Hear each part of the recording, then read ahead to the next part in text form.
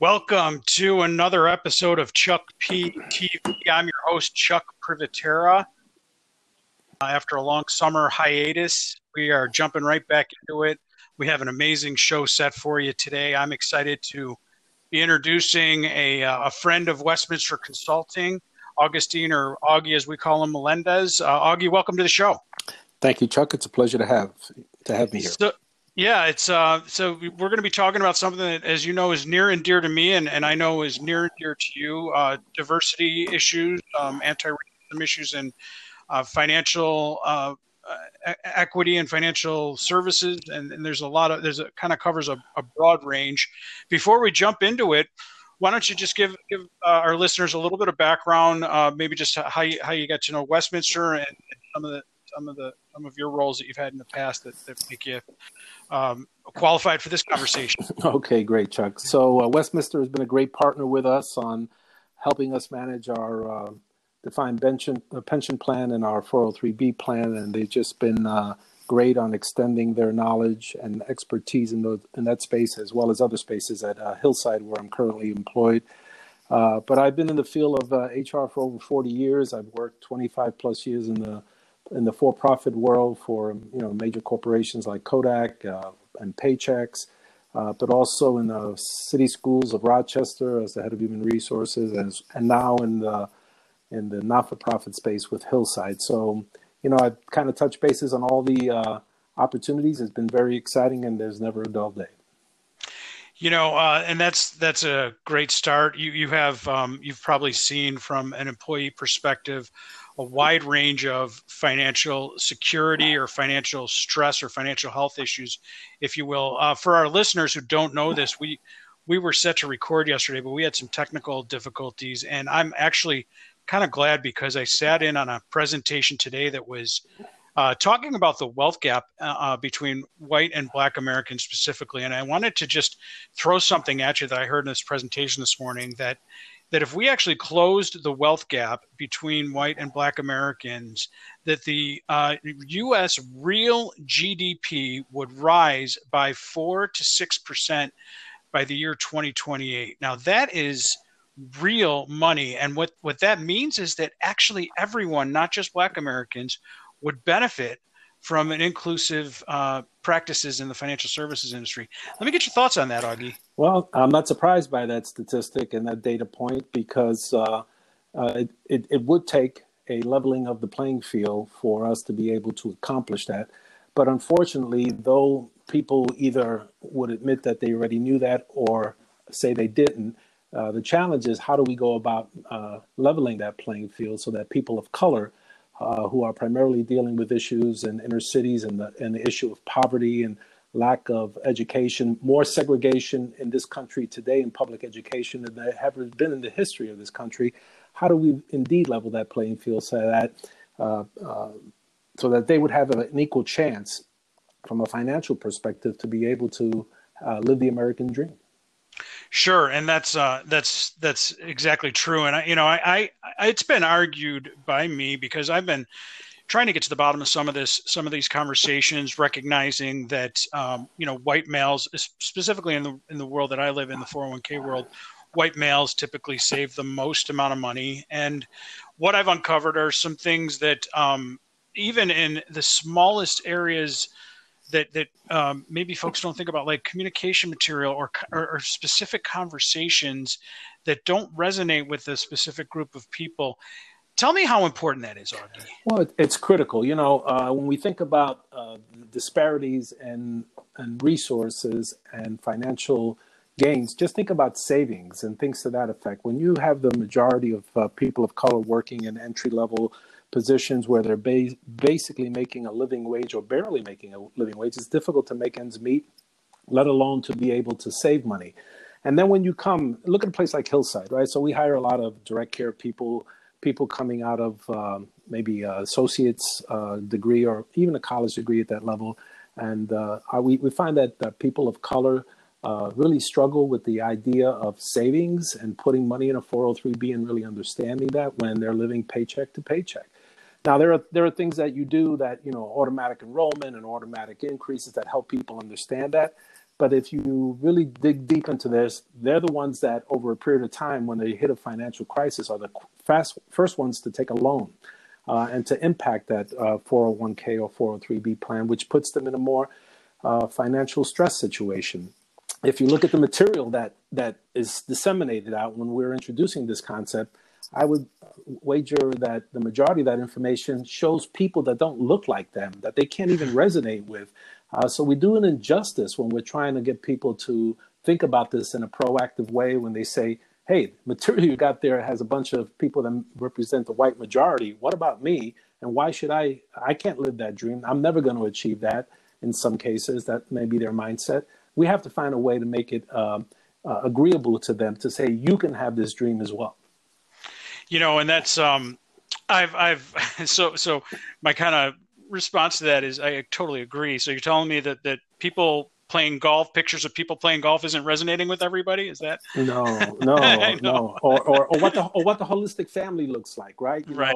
Sure. 2.3 kids, family, a beautiful environment, everybody dressed up, looking really well, where that's not necessarily the picture of a minority community. And by the way, I don't want to paint the whole minority community of all being in that situation. That affects a lot of people who are dealing with issues of poverty, whether it be people of color or white majority. But if you look at the statistics, I think it's easy to say that the data would reflect that this affects unequivocally the people of color, primarily those living in the inner cities, most than it would affect others.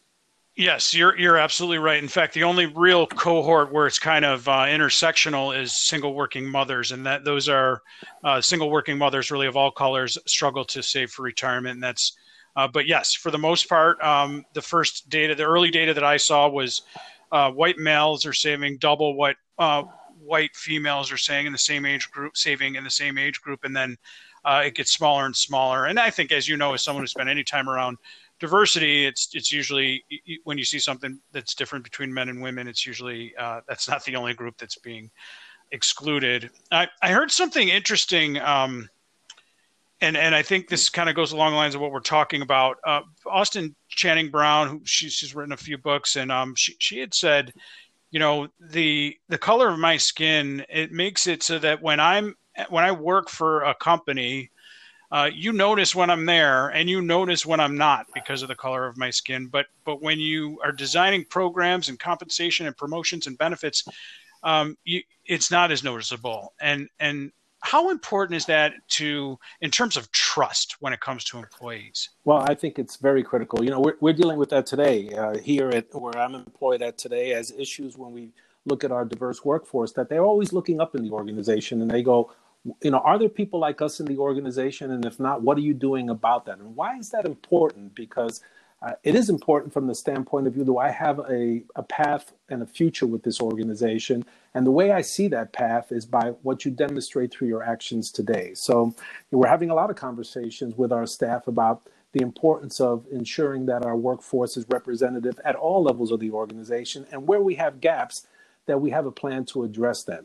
It's not uncommon where people would say, I think I was just reading an article around the president and CEO of one of the major banks around the international companies saying, we just don't see diverse candidates coming to us, so we can't hire them. And I'm like, with that attitude, you're not part of the solution, you're part of the problem. So what are you doing to help create partnerships and educate people about, it was Wells Fargo Bank, and creating opportunities at the high school level to educate them about career opportunities in your field, and then partnering with colleges of predominantly African-American or where people of color attend, and encouraging that kind of behavior in internships. You could change that equation if you provide leadership and put resources to it.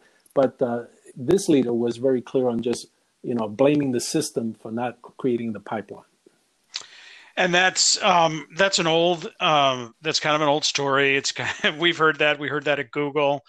We know that those companies have tried to do what it takes to make changes. It kind of is a nice segue into the next part of the conversation that I want to have with you, Augie, because you serve in an advisory capacity to at least one community credit union and talk about some of the work that you're doing to try to educate people before these problems start to arise. Well, absolutely. So my experiences with a local credit union, about $1 billion strong, that really has a commitment to the community. It's Summit Federal Credit Union here in Rochester, and they have a financial literacy program that they've had for decades, where they go into our inner city schools and help children understand the importance of good financial management, which subsequently can change their life forever.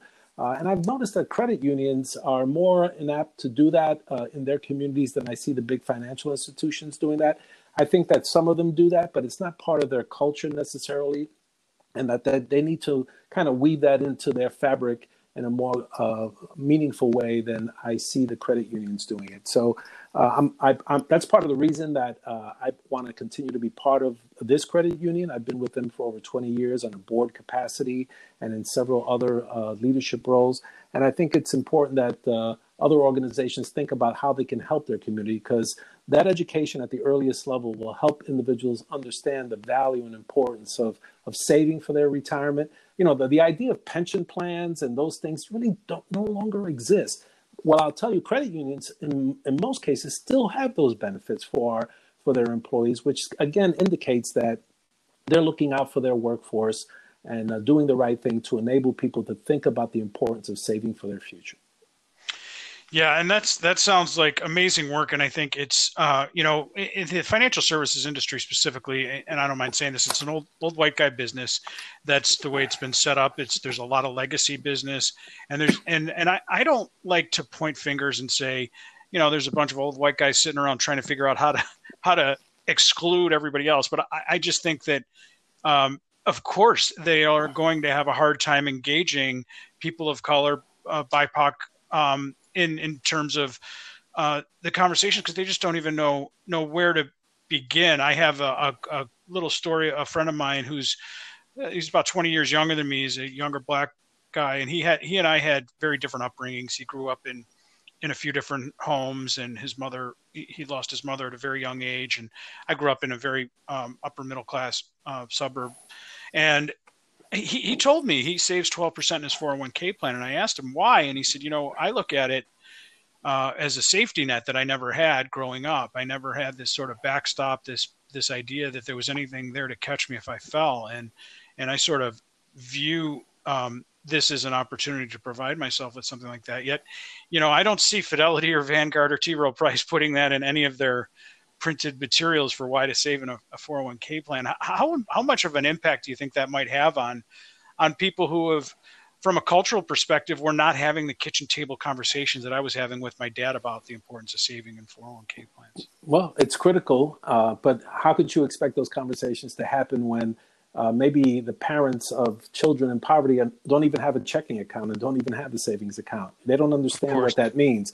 And to your comment earlier, I don't believe for a moment that there are a bunch of white guys sitting around a table trying to figure out how to exclude people. I just don't think they are having the conversation of how to include them. Right. It's easy for them to go after the Jay-Z's or the Beyoncés of the world that are, billionaires, because they can try to help them become even more prosperous. The real challenge is, how do we help the people in our community that don't have the checking account, that don't have a savings account, that don't understand the value of that, who are living day to day and not even thinking about tomorrow or their future? That's where the real challenge is. Now, here is something that will make them think, right? If you think about how people of color sometimes try to help themselves, and you think of a company, FUBU. You ever hear FUBU? They're an apparel company. Do you know what FUBU stands up for? For us, by us. That's right. And that's a multi-million-dollar business. What would happen if the financial industry was now led by a diverse organization that targeted, indeed, people of color and brought those resources to that pool of people who are in dire need of that resource? They will be taking away market share from financial institutions. Maybe that'll get their attention. So, you're really speaking my language there, Augie. And one of the things that, so I had a nice opportunity to hear the head of, the CEO of MasterCard at the time, this is a couple of years ago, present on his, And he would talk about how MasterCard is well known as this very diverse organization from a corporate financial services perspective. And he would say, my job as CEO is to make sure that every individual at my company feels like they belong here and are safe here. And then, of course, I raised my hand and said, how about your card holders? And he said, yeah, well, we have a diversity problem with our card holders. So how, what's, and I think the work that you're doing is important with the credit union, because it's the usage and the utilization of these benefits. So that kind of ties me into this sort of next area that I want to explore. I mean, it's our feeling in the work that I do that that there's a lot of people that are under a lot of stress from their finances, and we know what kind of ill effects that can have on your emotional well-being, on your day-to-day demeanor, on your physical well-being even. How much of a game changer would it be to really focus on the financial stress of the lower income employees in our workplaces? Oh, it would be huge. And, to helping people understand, it's easy to lend people money who are kind of A paper and B paper, right? But when you start to get to below B and people start to worry about whether or not this is a financial risk, my experience, again, and I'm not trying to endorse credit unions here, but I'm just saying my experience has been that the credit unions will work with people that are below those thresholds to say, how do we get you up a little bit higher? How do we work out a plan to get you there, to get you timely on your payments so that you could increase your credit rating?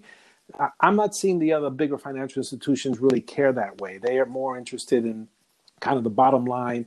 And if a person is struggling, there isn't that kind of outreach. So I think that's important. And for employers to provide that kind of services is a wonderful opportunity and challenge. But the issue is back to a word you used earlier, Chuck, is this issue of trust. Because employers sometimes have a reputation based on individuals' own experiences. If I can't trust you with how you handled me during a crisis in my personal life, how am I going to trust you that I'm going to now listen to you about financial advice or about the future of my retirement? So it really is about employee engagement. It really is about building trust.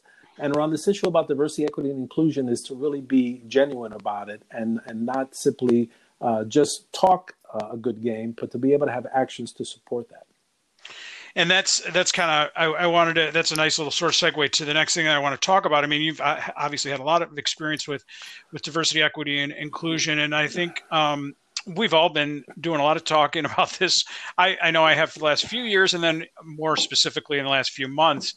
What do we have to do to move this from a DEI or diversity or inclusion conversation to an active anti-racism conversation, to where we're instead of talking about things or initiatives or training, we're actually putting in or making changes that are actively trying to level the playing field for our Black and brown and others employees in the workplace? Well, that we're seeing it happen today all over the country with all the protests that are going on. I go back to Kaepernick when he started this kneeling down stuff, and now others are doing it, and people misunderstood what that was about, disrespecting the flag. It really wasn't about that.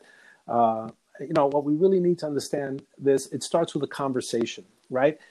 If you want people to come to work and feel like they're totally committed, but today in the headlines there was something about police brutality with a person of color, and I'm a person of color and I come to work bringing that burden on my shoulder. How committed could I be to giving you 100%? And how committed am I to believe in trusting you as my leader, that you really understand what's going on in my mind and in my community, but you're not talking about it.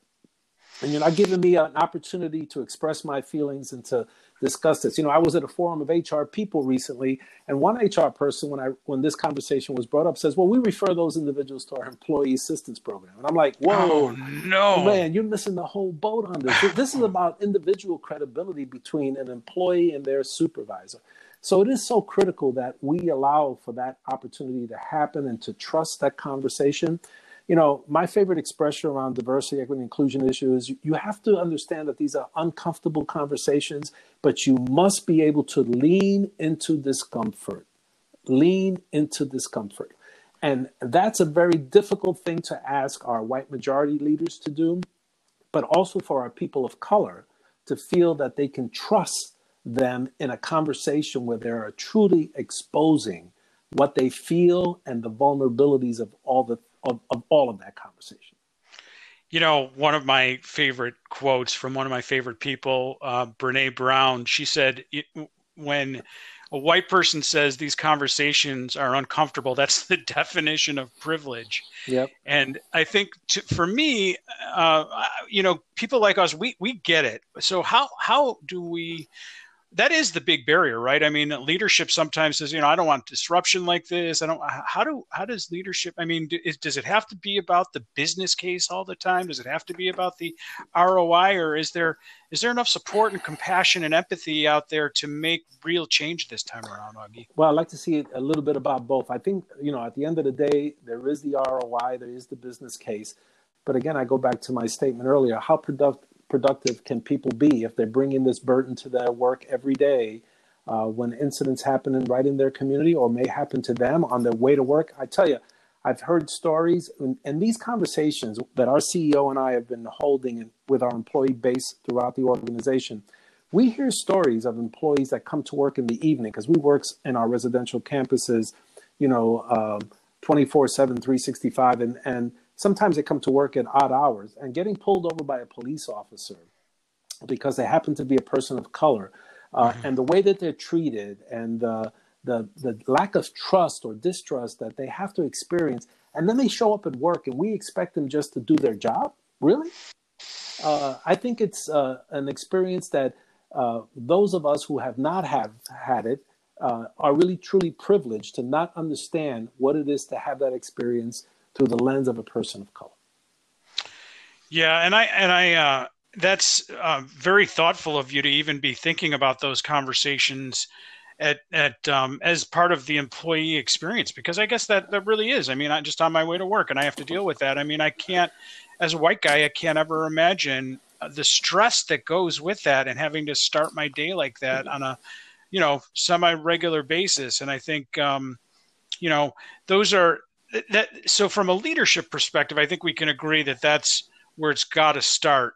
What is a good first step look like for an organization like Hillside or like any other organization when it comes to really trying to go from performative or discussion and training related to making real change? Well, I think it starts with first listening, right? And you got to understand what exactly are people experiencing and what are they feeling.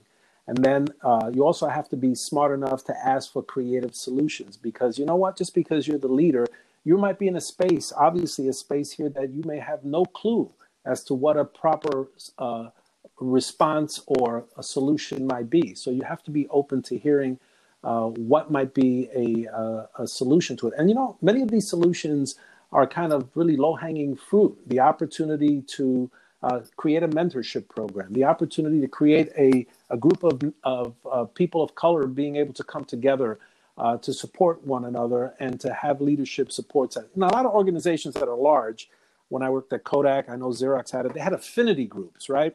Mm-hmm. And affinity groups would come together with like kinds of issues, men of African-American, Hispanic, LGBT community, the disabled community, whatever it may be. And that created a tremendous venue for people like each other to be able to have a forum where they could talk openly about issues.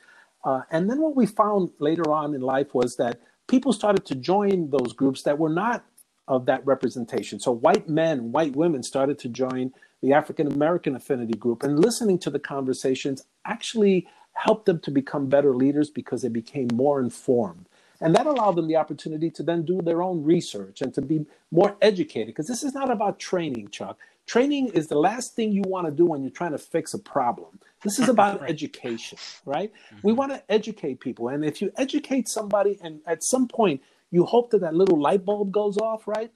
That'll allow the opportunity for that person to want to actually explore things, not because they're being asked to, but because now they have a really learning desire to understand it more. And that's, I mean, so you touched on one thing there that is near and dear to my heart, and it's we didn't use the word yet, but it's allyship, and that's sort of what I wouldn't mind ending our chat on is I've learned what the definition of that is and committed myself to become an ally to as many underrepresented groups as I can. And it's been a challenge. It's been very actually rewarding to me, which is certainly not what I'm in it for. But what kind of advice do you have to white folks out there that maybe just are frightened or uncomfortable or about the allyship conversation or about a journey to allyship? Yeah. So, let me tell you, white majority people are critical to finding solutions to how we're going to move forward, both whether it be at an employee group level or an employer group level, in a community or in a national level. They can't be silent and absent in this conversation. If you looked at many of the people who were protesting in many of our communities over this Black Lives Matter thing, I've never seen in any such protest in the history of our country that it was so diverse in it by itself. So we need to encourage more of that behavior. We also have to be mindful of the fact that these are difficult conversations, and at times you could feel very vulnerable. And so you have to be willing to put your vulnerability out there and to be able to listen back from your own maybe lack of knowledge in the space or lack of your own ignorance on the subject, to say that I may say things that may not really sound what I really want to tell you this, but this is the only words I could find, and feeling comfortable that you can have that exchange and dialogue with people.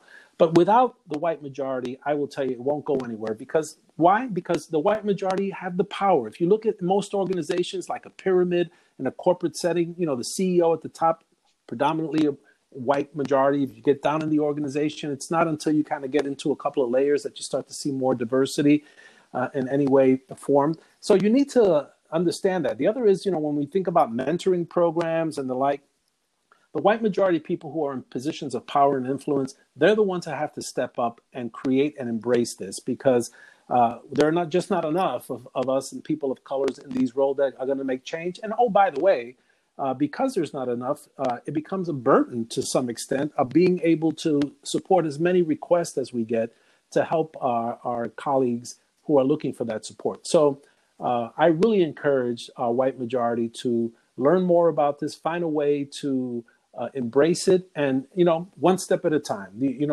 This is a journey. This is not a sprint, and you need to stay at it consistently and long term. And there'll be hiccups along the line, but at the end of the day, there is a return on investment on this, right? The return on investment is that you have a workforce that feels supported and engaged, that wants to be there, that becomes very loyal. You think about the Latino community and their history of loyalty to places and products that they feel have been good to them, or that they have been supportive. Those are the kinds of things I think any employer would be interested in. Yeah, and that's critical, isn't it? It's the making sure that every employee wants to come to work every day, and we know we could put the ROI there, but that's less and less important. And I think every good leader understands the importance of having folks that are engaged and look forward to coming to work every day. Augie, I can't thank you enough for your time. I knew your background and some of the work that you're doing was going to be really critical to a good dialogue here, and I really appreciate everything you've had to say today, and like I said, your time and certainly your relationship with Westminster. I don't know if you have any parting thoughts for us today. No, I thank you for the opportunity. If I got one person who hears this, who thinks differently about how they want to approach this, then we've achieved our goal. Thank you for the opportunity. You bet. Thank you, Augie. Have a great day. You as well. Bye-bye. Okay.